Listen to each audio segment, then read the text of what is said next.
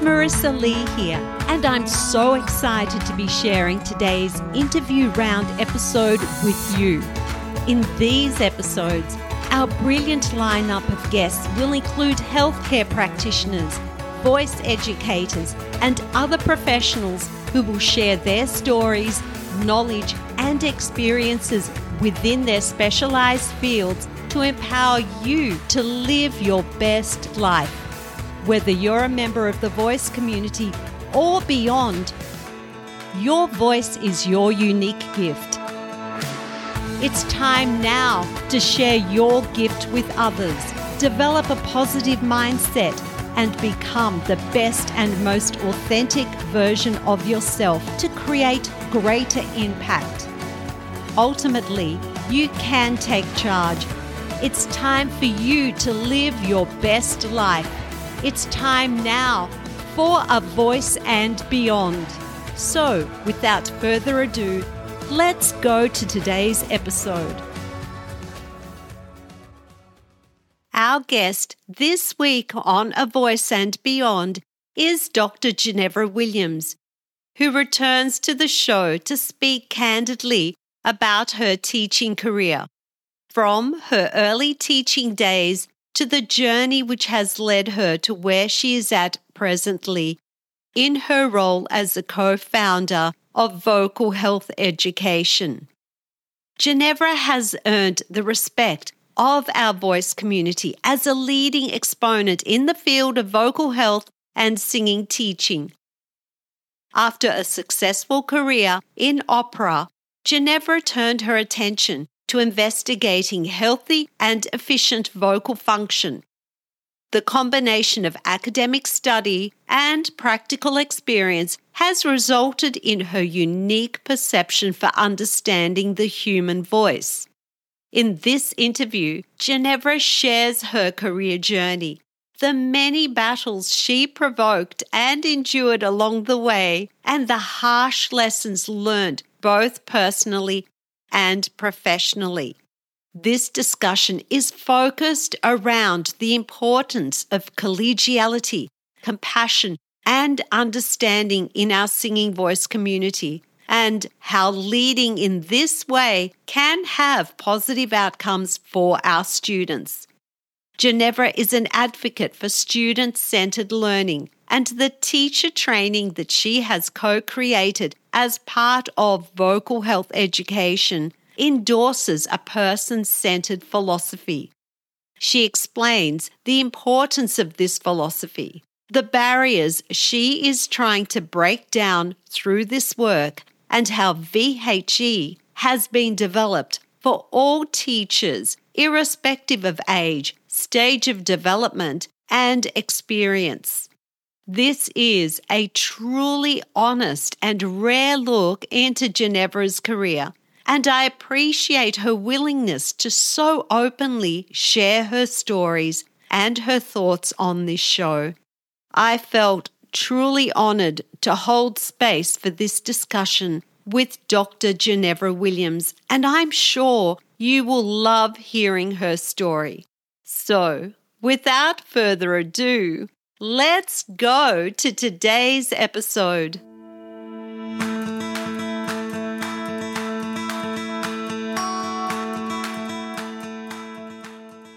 Welcome to A Voice and Beyond. It is evening here in Australia and it is morning for you, Dr. Jenevora Williams. How are you? I'm really well. I'm so pleased that we're talking together, Marisa, because I think we're going to have a great time.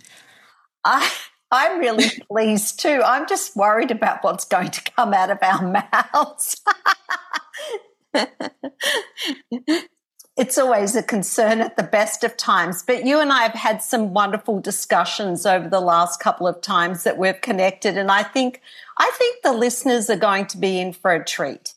Yeah, it's time for me to face some of the mistakes that I've made and put them in the context of what's been going on and what is going on, and help myself to move beyond and other people, perhaps. So it sounds like this is going to be a healing journey, and if I had a couch and you were in this country, I would say, Jenevora, just take a moment here, lie on the couch and tell me what's really going on.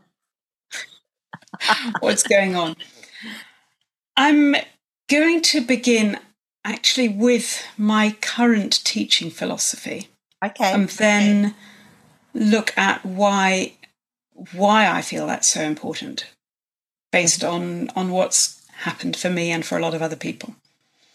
And my current philosophy, philosophy is not a method. It's not any kind of anything really one could teach other people to do. It's just a way of thinking. And the philosophy is based on person-centered interactions. What does that mean? It means that when I am working with somebody, I'm basing everything I do on them, on how they feel, on what they want, on what's happened before in their life, where they want to be in the future. And I'm trying very hard not to impose my own wish on them.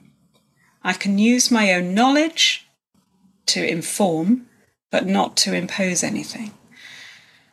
So, for example, if somebody comes in and their body use is a bit haphazard or a bit what I would think unhelpful, maybe they've got high breathing, maybe they are standing in a way that is holding on, is a bit tense or something, instead of telling them a better way of doing it, I would explore what their way feels like. Mm-hmm. How they've arrived at that, what is going on with their own body history. They may have had injuries, they may have had things that have happened to them, ways that they've been taught in the past. They may have adapted because they've played an instrument that is asymmetrical. There could be all sorts of reasons. They may be hypermobile. There are a lot of hypermobile students in the performing arts. And that in itself will lead to holding patterns. People develop holding patterns because of their psychological state, that they're defending against something. There's lots of reasons. There's lots. And if I can sort of just go a little bit deeper into why and what it feels like for the student, then together we can come up with something that will help them to do what they want to do a bit more easily. I love all of that because I completely endorse that, and that is how I teach. And I love how you said too about how it feels in their body, because I'm a big one for asking students. I use a number rating system when it comes to energy levels, to effort levels, to volume levels, things like that. So I just say, if it's about energy, I say, well, do you feel like you're flatlining here, like you're almost dead? Or how energized was that? Would you say that was a 10?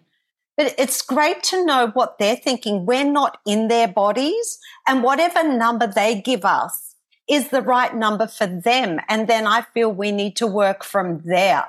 We need more energy, increase from whatever number that is. If it needs to decrease from there. But yes, and all of the above of what you said, I think it's so important that we take that student-centered approach. It's not about us. We need to get out of the way sometimes, don't we, as teachers? We're there to guide, but we're not there to impose. Absolutely. Absolutely. And of course, in the past, I have done a lot of imposing, a lot of, this is the right way to do it, because I have an idea in my head of what the most efficient way to use a body to make sound can be. But if I just try and impose that straight away, it doesn't take account of any of the other factors going on for that person. Exactly. And everybody who comes to singing, whether they're coming for a singing lesson or whether they're coming for some rehabilitation work with me, or whether they're just coming for a little bit of a checkup, they are the sum of a lot of different influences in their lives. Even young children have been told many things by many people about what's good practice, how to stand, how to breathe, whether they need to make a lot more noise, whether they need to make a lot less noise. We're all given, shut up messages and I can't hear you messages and all of those things, which all feed in. So true.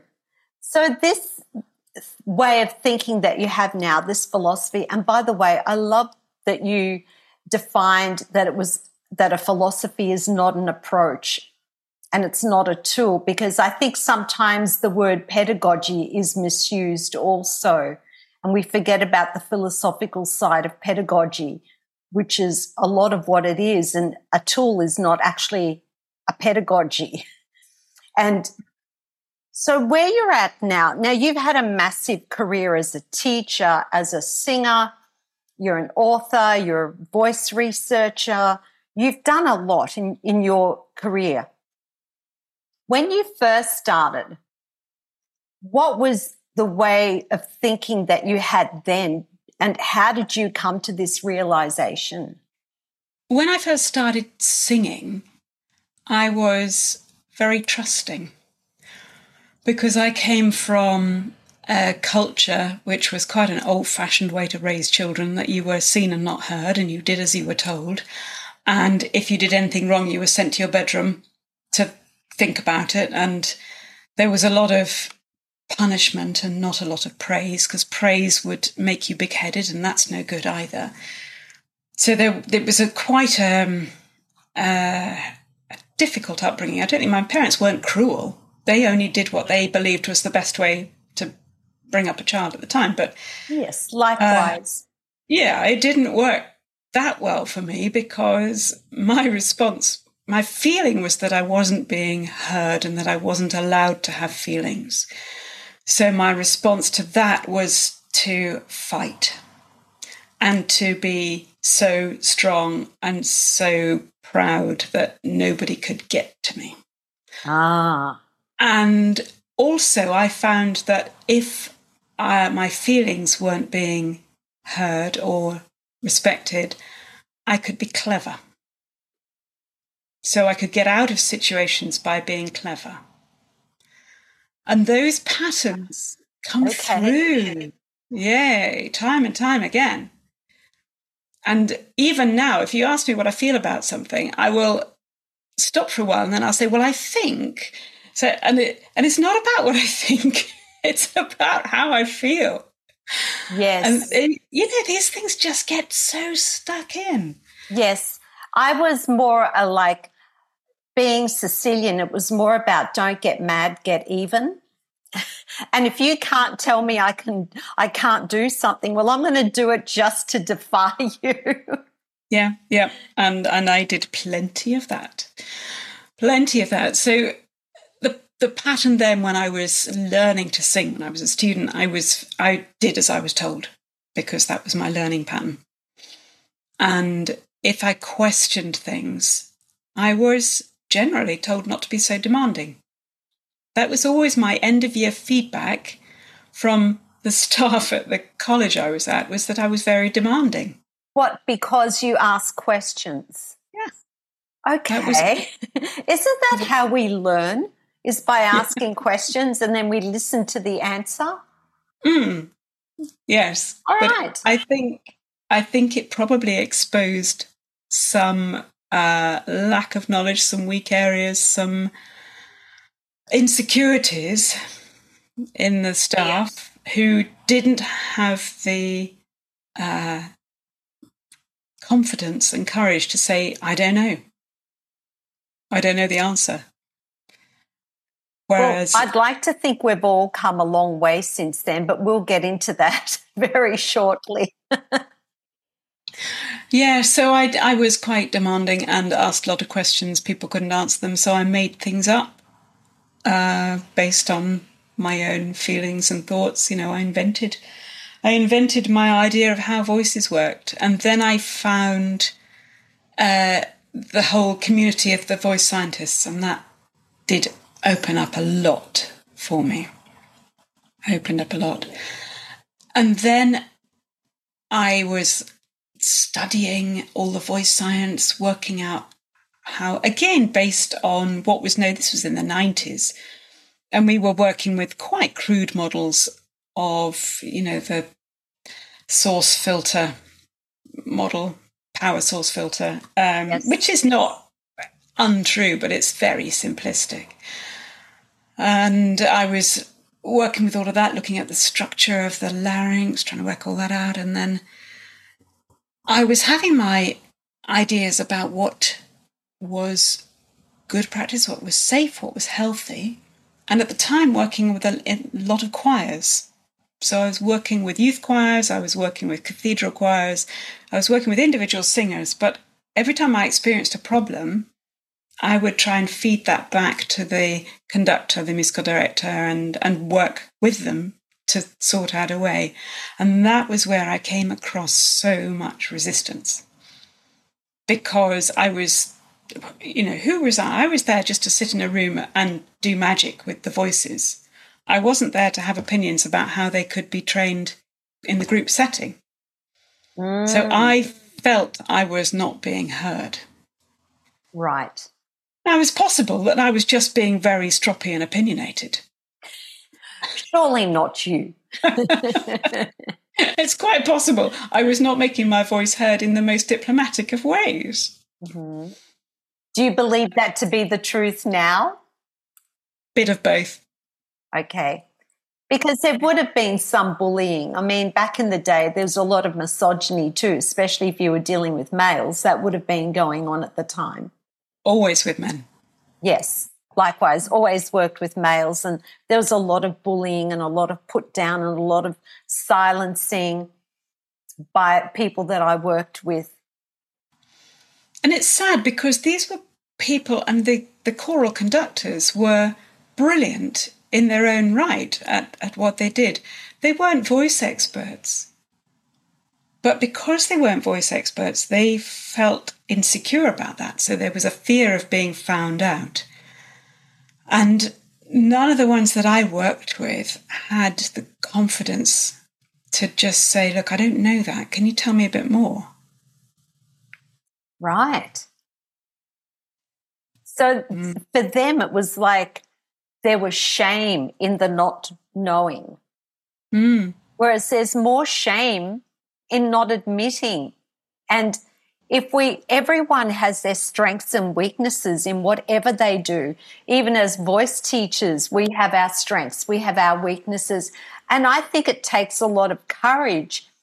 And it's a good teacher who admits what they know and what they don't know.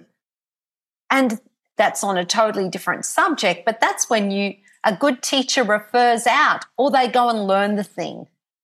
Yeah. Yeah. Or, I mean, I have had teachers recently who've just said, I don't know, can you go and find out and let me know? I find that a really exciting challenge. Yeah, I'll do that. Yeah. I'll do that. So how did you retaliate with these individuals? With the choral directors, I think that was probably what eventually prompted me to do my PhD research and write a book. Because when you write, you make your voice heard. No one can interrupt you. No one can say shush. So true. When you're writing. And that has been a default response time and time again. If I found myself in a situation where I have been trying to talk to somebody about something, they have not listened, or their own opinion has remained, intransigent, I have gone away and written an article. That's really kind. That's a kind way of dealing with it. That's not a bad thing. No, and the article then is a useful resource for other people. Because I thought you were going to be a firecracker.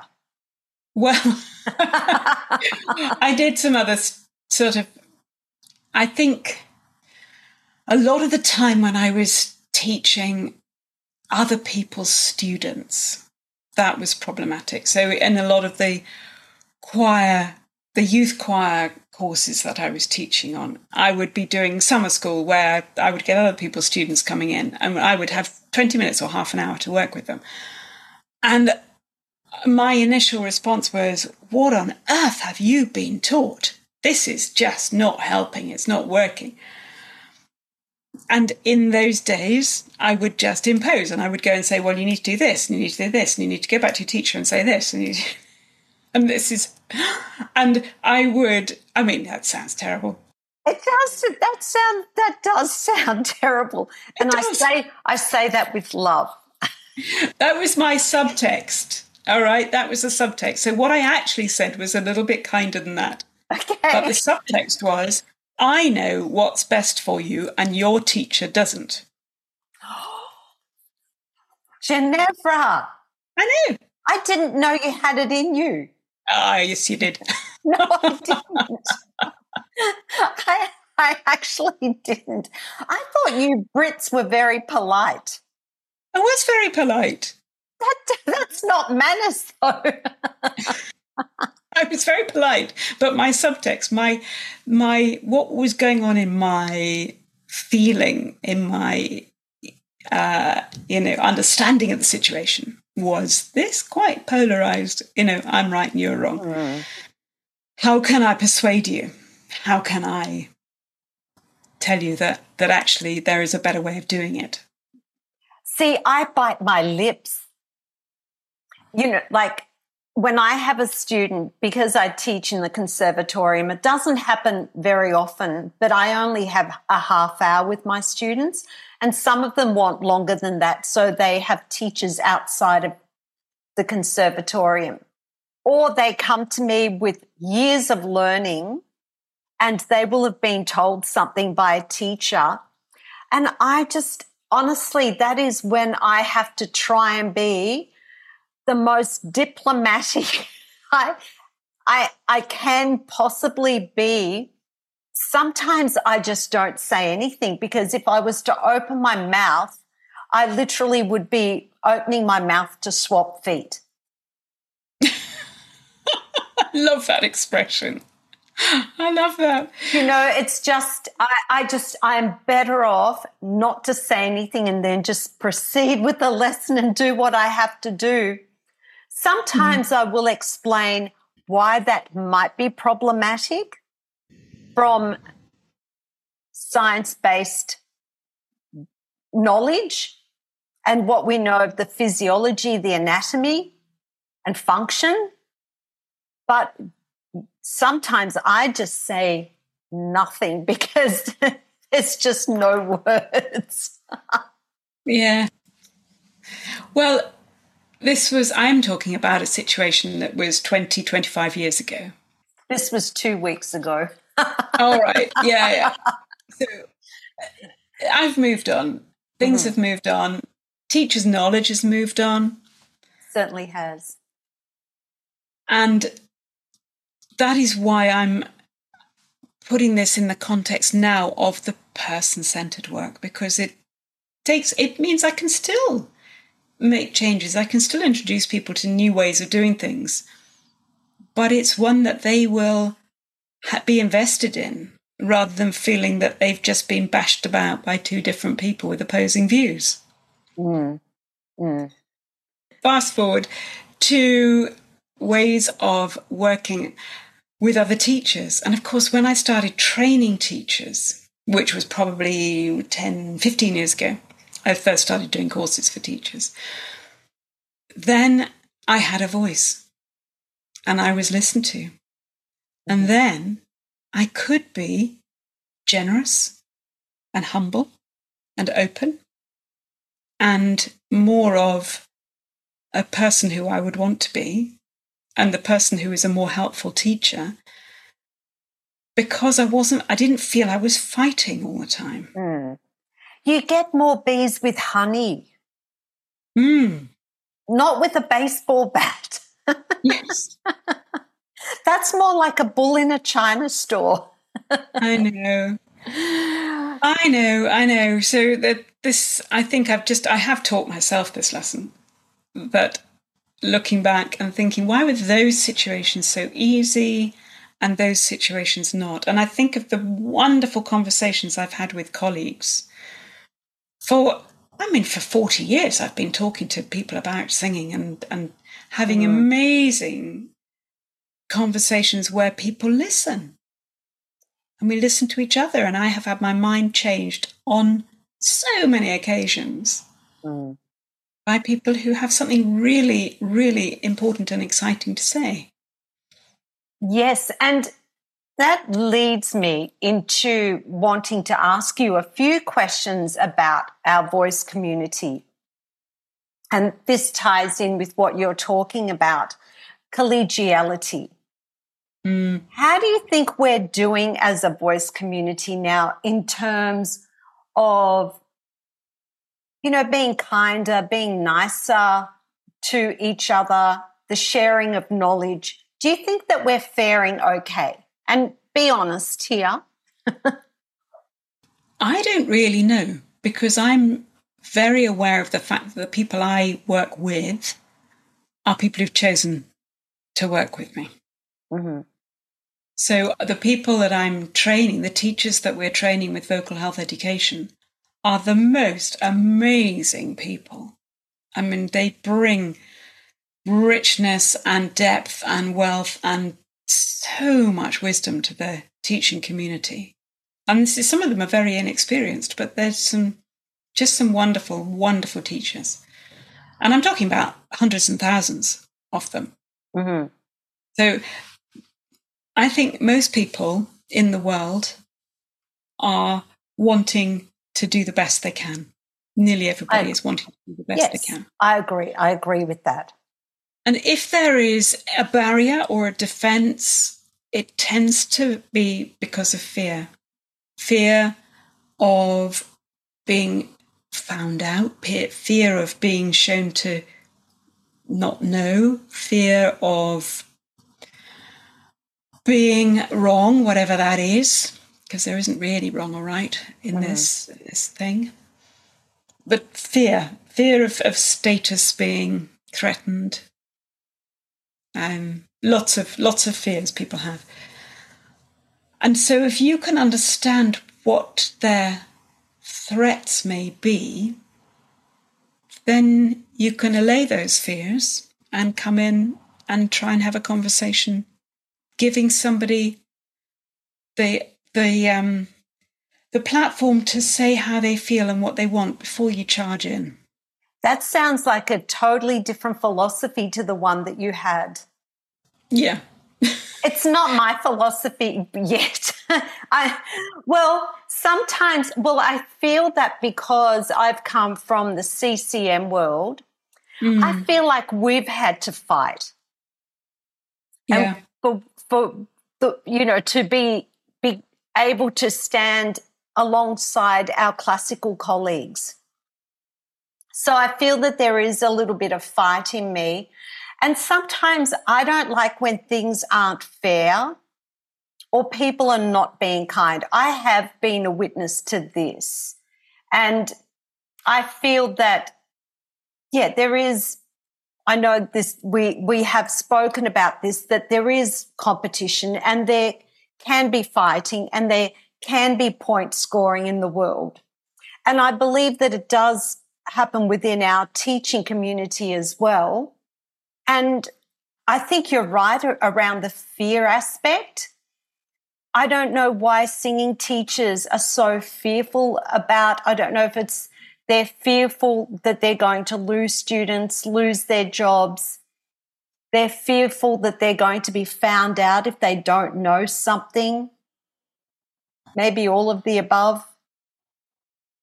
Well, the truth is that we don't really know that much about singing and voices. I mean, we think we're hugely informed, and I've got, shelves and shelves of books, and I've written hundreds and hundreds of thousands of words.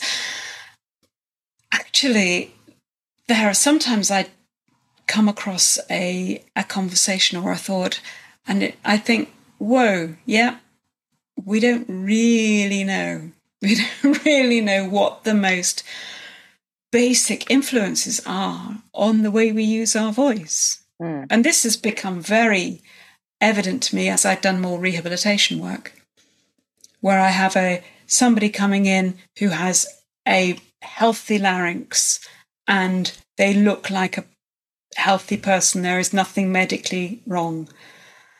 And they have a voice that is not working at all. And none of the science will explain that. We've never walked a day in anyone else's shoes. We don't know what has gone on with that person. We don't know what they're having to deal with. And the psyche is so involved in all of that. And this is where sometimes I feel that when people are dealing with a particular idea and they're promoting an idea, and this has been my biggest question around acoustics, is that, okay, yes, there is something going on in terms of what we're seeing in a spectrogram or whatever it is, but how do we know that by trying to fix that in the way that we fix the other person, that it's going to work for the person in front of us, for that singer in front of us? We're all so different, and that's something that I am getting better. I am more open-minded about acoustics. I spent 2 weeks talking to Brian Gill, who was very kind in sharing his knowledge. And he's convinced me a little bit further about going to study more about acoustics. But that was always my question, was how can something that we're looking at, a graph, show us what's going on with a singer truly? It can just help. It can help. It's another kind of biofeedback. It's like looking in a mirror. It's like listening to a recording of yourself. Anything that can give you another insight into the relationship between what you're feeling and something external. So, looking in a mirror will give you you'll think, oh goodness, I was holding my shoulders up. I didn't realize I was doing that. Or you'll look in a mirror and think, oh, my jaw's lopsided. I didn't even notice that. So there are those sort of things. And when you know what you're looking at with a spectrogram, you will look at it and you may notice irregularities in vibrato. You may notice that certain areas of pitch range in your voice just don't match other areas of pitch range in terms of projection, in terms of upper frequencies, or in terms of, there are so many things to look at, as well as pitch accuracy. I had a technical problem for years because I was pulling my tongue back too much, and on every eval I went flat. And I couldn't hear it. If I could have heard it, I wouldn't have sung flat. Simples, conductors who say, why can't you hear that's flat? And you say, well, if I could hear it was flat, I wouldn't be doing it. All right. I can't hear it flat because I'm getting a mismatched acoustic signal internally. In those situations, yes, I learned to reform my whole sense of what my tongue was doing, but I also could have learned that by looking at a pitch biofeedback and realised that I could make adjustments that would make that pitch in tune. What do those adjustments feel like? They feel like I might be letting go of something in the back of my mouth. Oh, what's that? So it's just different ways in. And I'm always using lots of different ways in. I have to admit, I very rarely use spectrograms. Yes, well, the interesting thing that Brian said to me was, I think, like, my ears are my best friend, and I'm always listening out, and everything that you said, I thought, well, I hear that. And his response was, you already have acoustics in your ear. You already know acoustics because you're listening for all those things without realizing that is acoustics. But then it's looking at it, that's acoustics on steroids when you can work out all that equipment. I feel. But there's very little that you see on a spectrogram that you can't hear with your ears. But as a singer, you may not hear it yourself. Mm-hmm. Yeah. Fair enough. That's true. So this is all new stuff that we've learned that has taken us forward with our teaching into new ideas, new ways of working, new ways of communicating. Do you know, I still come back to the things I was doing 35 years ago. Really? Such as? Such as moving. If something is not how you want it to be, if there's a sound that is stuck or held or grating or raspy or any of those descriptors, what does that sound feel like when you move your body around? What does it feel like if you lie on the ground, if you hang upside down, if you walk around? What does it feel like if you use your hands while you're doing it or wiggle your hips while you're doing it? Those are things I was doing with my students in the mid-1980s. Things have come a long way, but some things just don't change. Yeah. We can continue to research, but some of the fundamentals are still the same, aren't they? And I had stories to explain what was working then. I have stories to explain what is working now. They're only stories. They're only theories. I know it's such a difficult instrument. We can't see it, we can't touch it, we can't feel it unless there's effort involved, really. So it's so difficult to work with.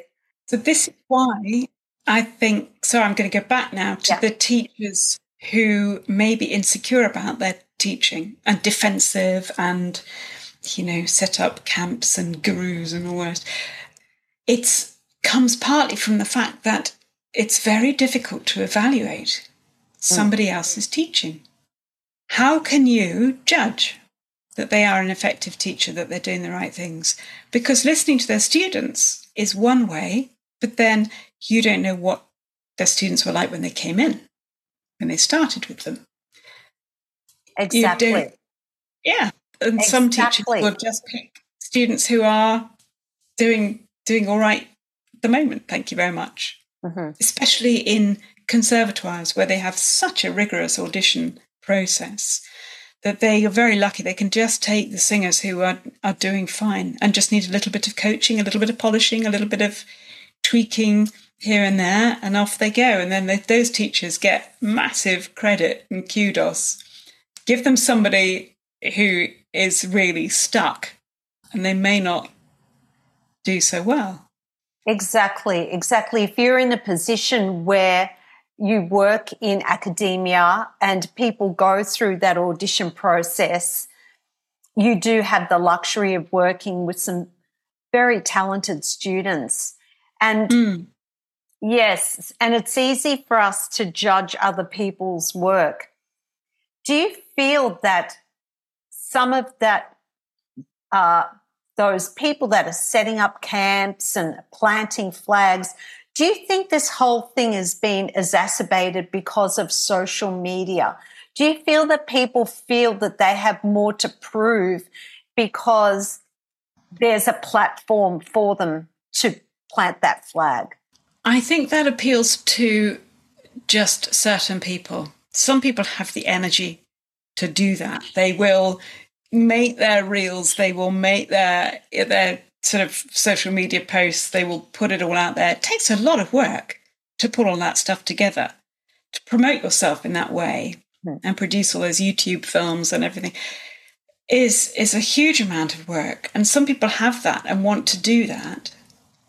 And then they reap the benefits. Other people don't do it that way. And I just think, well, it's good luck to you if you're prepared to do all that work. That's fine. Great. Well, I do some of that work, but for me, that comes easy, to be fair, all that doing a reel. Not when I first started, but it's very easy for me now. I just start talking and whatever comes out of my mouth is what comes out, and that's what stays. I actually don't edit anything. But people that sit there and type hundreds of words that a lot of the time I don't even understand what they're talking about, and probably could have said it in about a fifth of the words that they used, that's a lot of effort. And for me, I just go, I don't see the point of that. And I feel that when I see those kinds of posts, even with all the experience that I have, and, you know, I do an okay job as a teacher. I have my sort of my strengths and my weaknesses, as all teachers do. I admit mine. I have no problems doing that. And I admit what I don't understand, what styles I'm not comfortable teaching and I'm not an expert in. I put my hand up to that. But I still, seeing that still makes me feel like an imposter. And I feel that I'm not a sensitive person, and I feel like I've got courage, but I still feel when I see all of that, I go, ooh, I would not dare respond to that, or I would dare not comment to that. No, and my response would probably be, goodness, what happened in your childhood?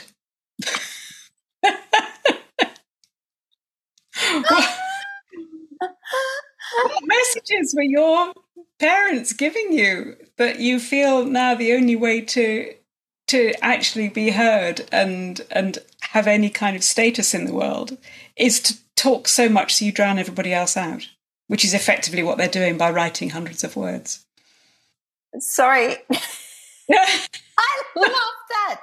Oh, I love that.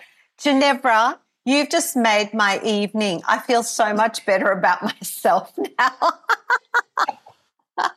You see, everybody's got a story. Everybody's got stuff that's happened. I know. And, you know, we can explain a lot. It doesn't necessarily mean that we are not hurt by it. And, you know, there is a lot of hurt going on, but we can explain why people do what they do. I want to pick up on something, a tiny detail that we have mentioned before. Sure. When we were talking about evaluating a teacher and evaluating them on the output of their students or whatever,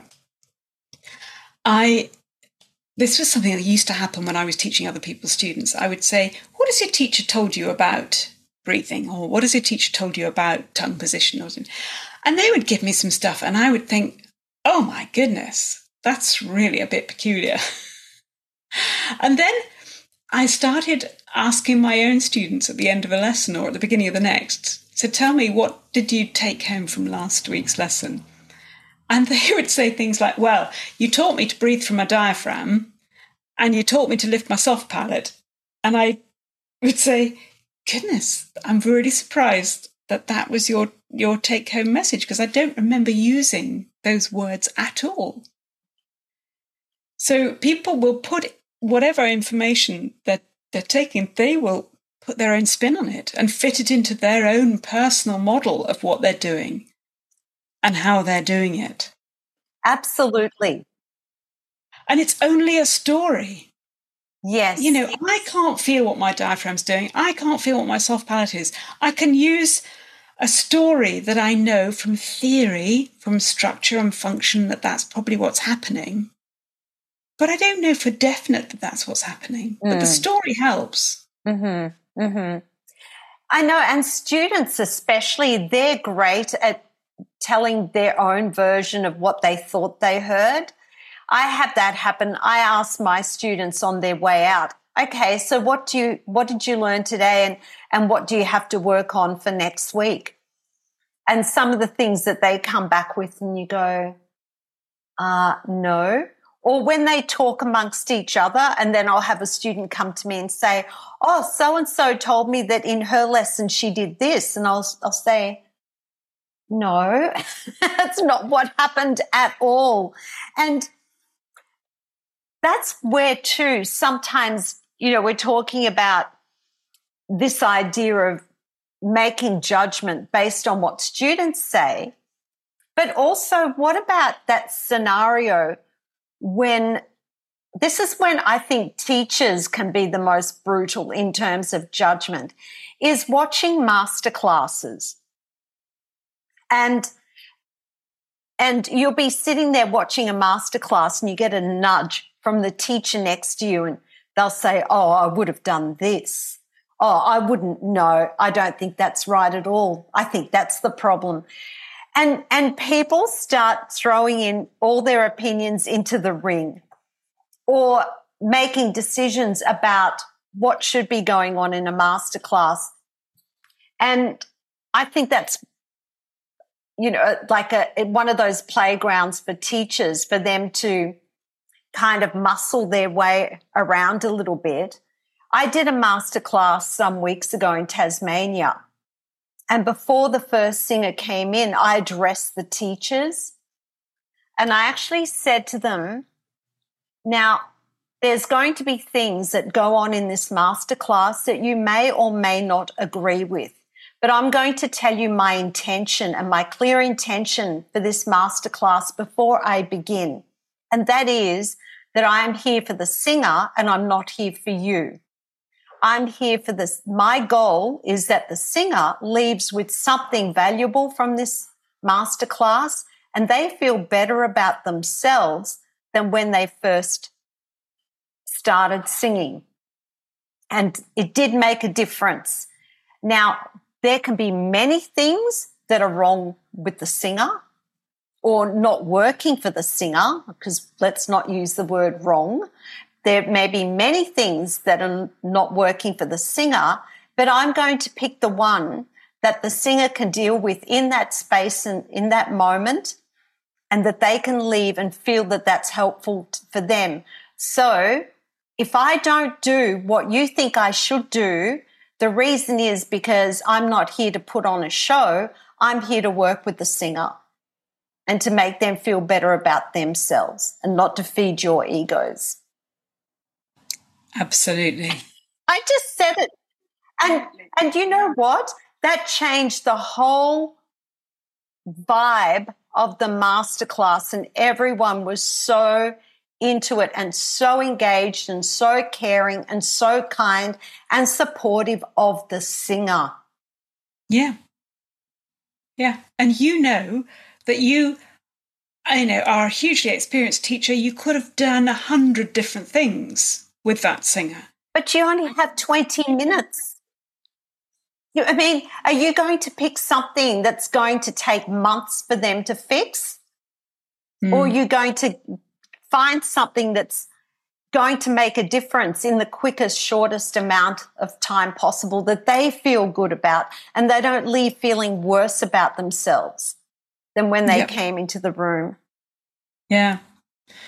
Oh, yes. Oh, yeah. And that is where I love using imagery and metaphor and emotion and, using different sensory stimulations, because if you say to a singer, what kind of fabric was that? Or what kind of liquid was that? Taking them into a different part of their imagination. You're not imposing anything at all. You're just getting them to open up to other possibilities. Exactly. Which are their possibilities from their internal sense of what they're doing. Again, back to person-centered. Yes. Which is sort of brings me into where I am now in my rehab work. Tell us about that, because you're heavily involved. You're the co-founder and director of education for Vocal Health Education. So tell us about that organisation and what you do within that organisation.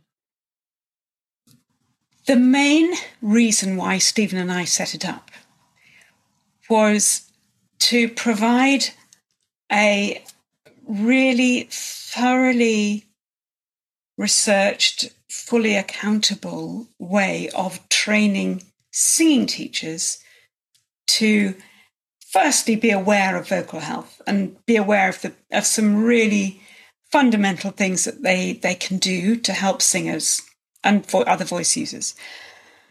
And then to train singing teachers to bring that kind of knowledge, that holistic knowledge, into their general teaching. So our vocal habilitation practitioners are, it's a mouthful of a term. It was a term that we had to use those words in order to fit the US market. Basically, It just means singing teachers with superpowers, right? Singing teachers who are more holistically minded, who are just thinking broader, deeper, wider about their teaching.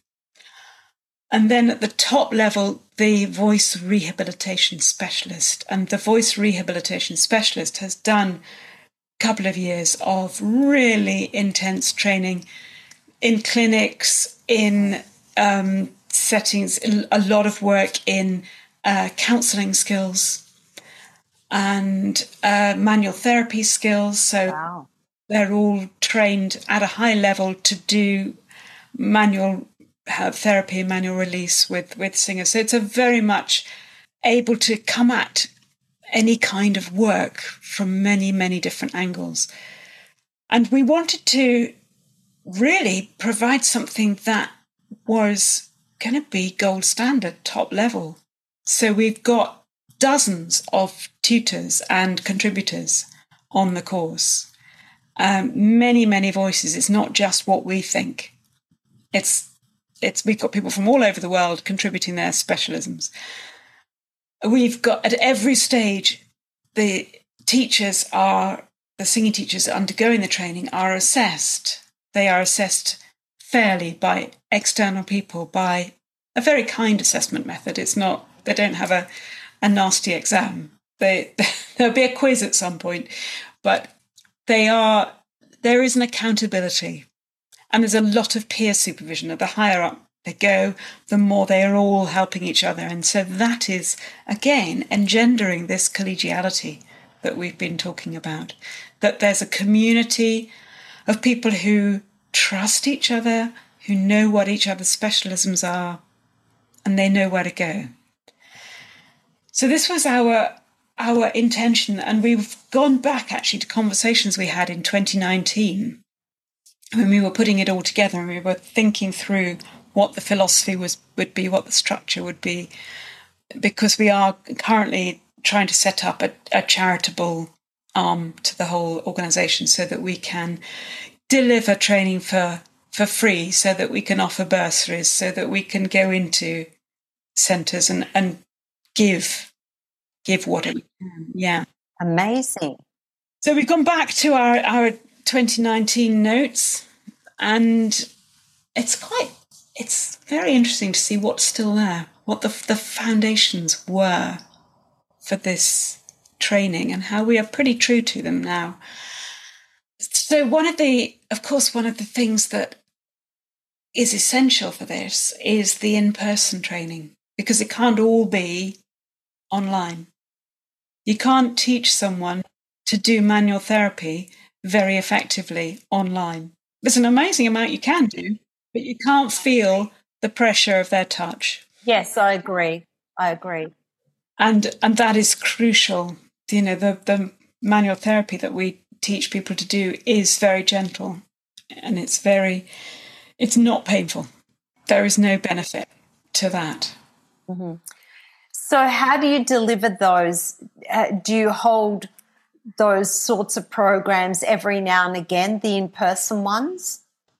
Well, funny you should say that, Marisa, because we are coming to Australia.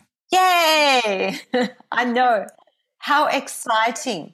I know. And we're going to be doing in-person training in the manual therapy that I talked about. I'm going to be doing my Teaching Young Voices courses, because they are, although I have that as an online resource, people can go to get the films online, actually being in a room with people and talking to a live person about it is so much more enjoyable and more meaningful. I learn way better in person, I must admit. They can ask questions, they can talk to each other, we can have a group feeling. So I'm going to be doing Teaching Young Voices. Stephen King is going to be teaching reflux informed practice, He's done a lot of research into reflux and our worst enemy as singers. And how he can help, how we can help people to find all sorts of different ways to manage reflux, not just by, cutting out all their favourite things from their diet. Or taking medications. Yeah, absolutely. Other things we can do. Yes. And so we're really, really excited because we're going to be in Adelaide, we're going to be in Melbourne, we're going to be in Brisbane, we're going to be in Sydney. Wow, that's a big tour. How long will that all go for? A month. So you're going to be in Australia for a month? The whole month of January, yeah. So you're going to be in Australia during the summer months. That's going to be interesting for you. It'll be hot in Brisbane. It's going to be hot everywhere. Well, Melbourne and Adelaide often have 40-degree heats in the middle of summer. Wow. Yes. Yep. And then it can change in a second, within minutes, I should say, to the temperature can drop 20 degrees with a cool change. It's very interesting to experience our summers here, very different to the UK. Yes. I was in Australia in January, when was it, 2000, January. I came over December 99. No, 98. 98 to 99, yeah, because I was pregnant. Okay. I can kind of pinpoint things in my past by what house I was living in and whether I was pregnant. Life events. Yes. I was pregnant. So that was an Australian summer. And I remember sitting in the cricket ground in Sydney watching the test match. And it was very, very hot. And it wasn't that comfortable. No, would not have been very comfortable.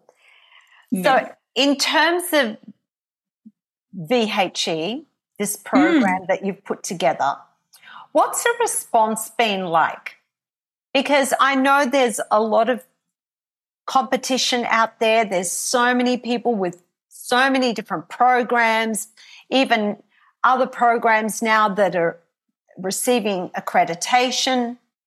So or offering accreditation to the teachers who undertake the programs. So what's the response been like for you?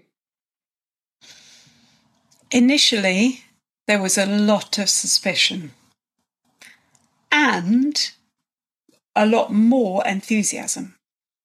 Why suspicion? Sorry to butt in there. Why were people suspicious?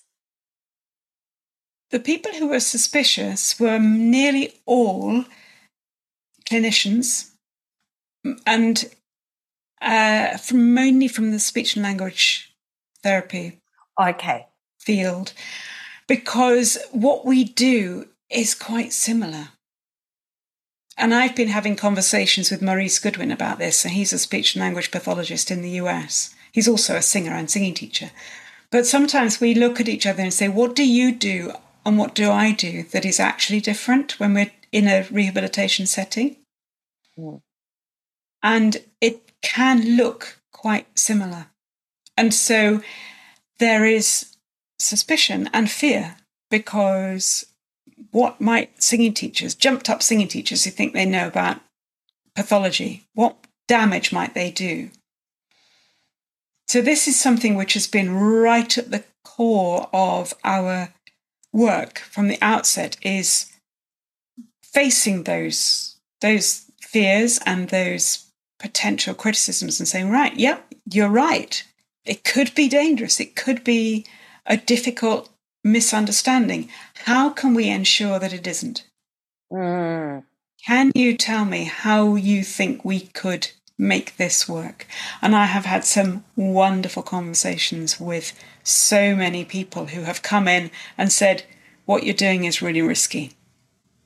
And I've said, please say more. Wow. So people have said this could be risky. That's a big call. It is. It is. And there are risks. There are risks when people do you know when people, and this can be anybody, it doesn't have to be a singing teacher, but anybody who thinks they know what they're doing and won't ever ask for help or advice. Mm. So if you've got someone with a husky voice and you think, oh, I can sort out a husky voice, I can help you, I know what I'm doing, and it remains husky, and it just gets steadily a little bit worse over maybe a 6-month period, that voice could have the beginnings of throat cancer. So, there are times when you've really got to know what you're listening for, and you've got to know the red flags, and you've got to know if this does not sound significantly different within 3 weeks of working with this person, I need to ask for help. Yes, we have that at Queensland Conservatorium. We have that help there where we can send our students. We have a voice clinic at the Conservatorium. So generally our rule of thumb is 6 weeks. If there's no change within 6 weeks, then we refer to the voice clinic. They go, yeah. Yes. Yeah. And so that's teamwork, isn't it? Yes. That's collegiality. That's people working together. It's not your fault. It's not their fault. Yeah, they could have been sick. And if they're a gigging singer, they may have gone back to work too soon and may have sung for a number of nights without any rest. The voice is not happy. I mean, there's so many things that can go wrong, and it's nobody's fault. But it's up to us to have an idea of, to be able to listen and say, that sound, that noise wasn't there before. That's new. Yeah. And to keep an eye on it. I don't necessarily tell the student sometimes, depending who the student is. Although I may ask, have you been unwell lately? Have you been getting enough sleep? Are you hydrated? So they don't know that I'm doing this diagnosis. Yeah. It's all questions that they think, she's asking me about my voice and about my health. But I've heard something, but I'm not going to alarm them, because that's all I need is for them to get in their heads about that sound. Because it may be gone the following week and we're all fine. But then some awareness for them about the fact, does your voice feel different today? Why do you think it might feel different today? What might have been going on in this week? What's been happening? When did it start to feel different? What was going on then? Those are all, I think those are very empowering questions that you can ask the student. So our vocal health first aid training is that. It is how to help someone at the basic level. Somebody presents with something that is unfamiliar, or something that's preventing them from doing what they want to do. And how can we know how to ask the right questions in order to ascertain whether it's something that they can just sort themselves out, a bit of self-help, maybe a little bit of vocal technique work, or who they need to go and talk to for further advice. Now that education is crucial, and how can that education possibly be dangerous or risky? It's power, it's knowledge. Yes, knowledge is power. It's just going to help everybody. Yes.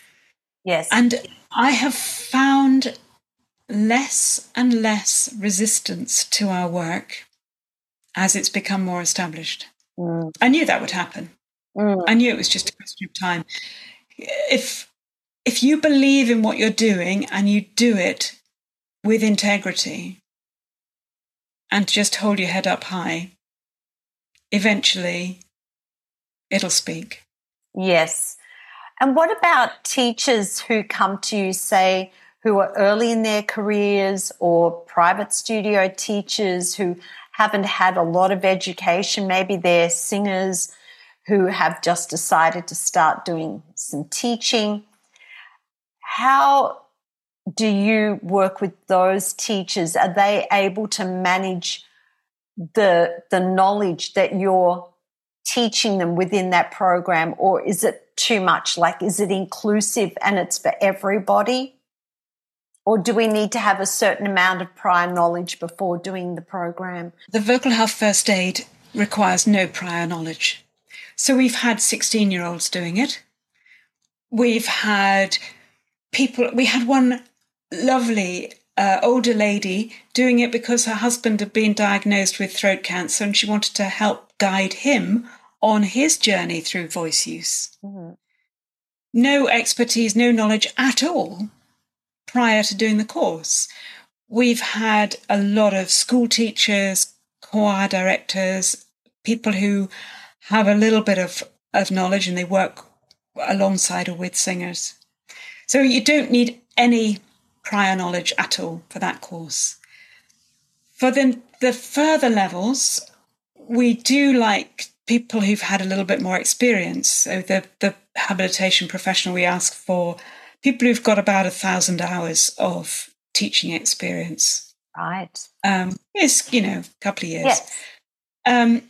People who haven't had that will just say, okay, what have you done instead? And they may have other really valuable experience that is transferable. Mm-hmm. Mm-hmm. So it's not an absolute, it's a guide. Yes. And there are some people who I did a final assessment for somebody a couple of weeks ago, a very young woman. She's 23. That's young. It's young. But my goodness, she was so fascinating. She had really thought about what she was doing. She had such energy. She had such an open heart to all of this.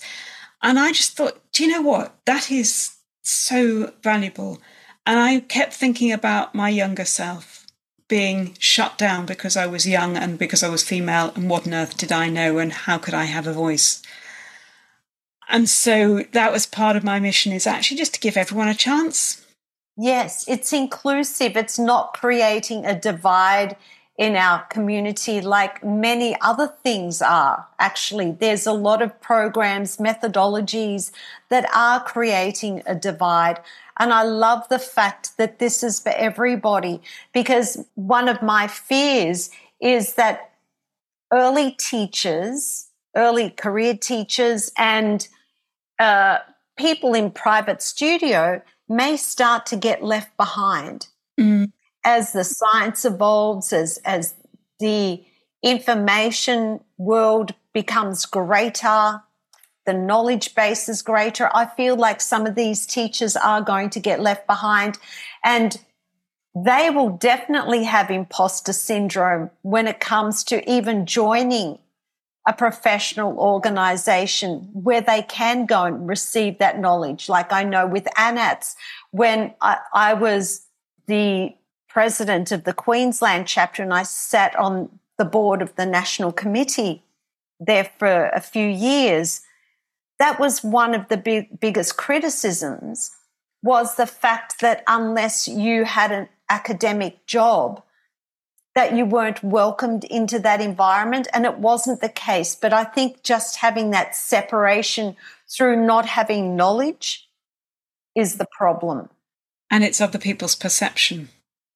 It's not that that barrier is erected. It's that people perceive the barrier. Mm-hmm. And a lot of the teachers say to me, what I really want to do is improve my knowledge of anatomy, and I want to be able to know all the names of everything. And I say, that's great, but knowing the names won't make you a better teacher. No. It's a shortcut, but you know what? You can always look them up. Yeah, exactly. AI will tell you. Yeah, and evaluating people's abilities, I always think about what have they got that can't be taught and what is missing that can be taught. And when somebody's got an attitude or an approach or a philosophy or just a manner with themselves, which is open and honest and enthusiastic and curious and ready for changing their mind, ready for taking on information, that is fabulous. Exactly. I say open mind and open heart. And we all need to have that, especially in our community where we're dealing with human beings at their most vulnerable. Absolutely. So what's the greatest lesson you've learnt over the years from that young Jenevora to now slightly more mature, but still young Jenevora? Still, there's lots more to do in life. The lesson is, the one lesson, listen. Well, you can have a few. Yeah, listen. Yes. Listen, allow somebody to speak. And if they are frightened to speak, try and create a space where they feel they can be heard and they can say what they want and they can be who they want to be. So listening and maybe counting to 10 before jumping in. Mm-hmm. I can use that one. Full one. Because you and I have no shortage of energy and enthusiasm and opinion. Oh, yes. Yeah. Yes. And that will still be there after we've counted to 10. Yes. But having counted to 10, the way it comes out of our mouth might have shaped itself into something that's a little bit less confrontational. Yes. I'm actually not confrontational. I don't hold back, but I think I'm kind in the delivery. My problem is my face, because I do not have poker face. I will react with my face before I even know my face is doing anything. It gives everything away. Sometimes my students go, "What's wrong?" And I go, "Everything's fine," not judging by your face. That's something that we have to learn on audition panels. That you have to sit. I was on an audition panel last week for a whole day, and sitting there with a sort of gentle smile on my face for the entire day, while I was thinking all sorts of thoughts and hearing all sorts of things going on. It was that was a challenge. That's hard. I probably would have to wear a paper bag over my head. That would be a good look. Oh. Okay, so what can we all do better within our singing voice community, do you feel? We can assume that people are trying to do the right thing rather than assuming they are stupid. We can give people respect. Ooh. Mm-hmm. Yeah. Mm-hmm. So even if somebody has a very different message from my message, or is giving information out in a way that does not fit my idea of what that could be, I can, if I think about it and count to 10 enough times, give them enough respect to say, "That is fascinating, tell me more." Sorry, I have this vision of you sitting at home with a voodoo doll, sticking pins into it if you don't like what someone's saying. Gosh, I'm not quite that bad, Marisa. I'm not. I'm not. No. I know you're not. It is all in jest. I think it's great that we're having this discussion, and we can kind of laugh at ourselves as well. I mean, haven't we all come a long way? And for me, this podcast has taught me so many lessons. I've had an incredible variety of guests talking about an incredible number of topics. And I tell you what, I listen to everyone. I give them all grace. And sometimes I'm thinking, I don't know about this. But I tell you what, come the end of the podcast and that interview, I have always learnt something. There's never been anybody that I've not learnt one thing from in all that time. by giving people that grace and listening and thinking about it, there is something to be learnt from everybody. That's so a lesson. True. Yeah, it's been a huge lesson. So I know you've got this tour coming up, which we're going to be promoting. It's so exciting. We're going to share the links to all the work that you do, this amazing work, and well done for having a program that is so inclusive for a start. And I love that it's holistic. Because we are human beings with minds and emotions, psyche, a body. I mean, we're not this. We're a whole creation of so many parts and the sums of so many parts. So I love that, and that it's student-centered. You're endorsing a student-centered approach to teaching, which is so, so, so important. I love all of that. So thank you for bringing that into our community, Jenevora. And Stephen, of course. Can't forget Stephen. I haven't met Stephen, but hopefully I will. You will, yeah. Is there anything else you'd like to share before we finish up? Our website, which is vocalhealth.co.uk, and everything is on there. And people can do the program at any time. They pay and they can do it at any time. So it's not that they have to wait for an intake. It's just whenever they wish to do it. They can jump on whenever they like. There are some courses like the counselling skills for singing teachers which have to be at a set time because they're delivered online, but live online. Mm-hmm. Yes. Well, thank you so much, Jenevora. Good luck with everything that you're doing. Keep up the brilliant work and look forward to seeing you soon. And you. Thank you very much for having me.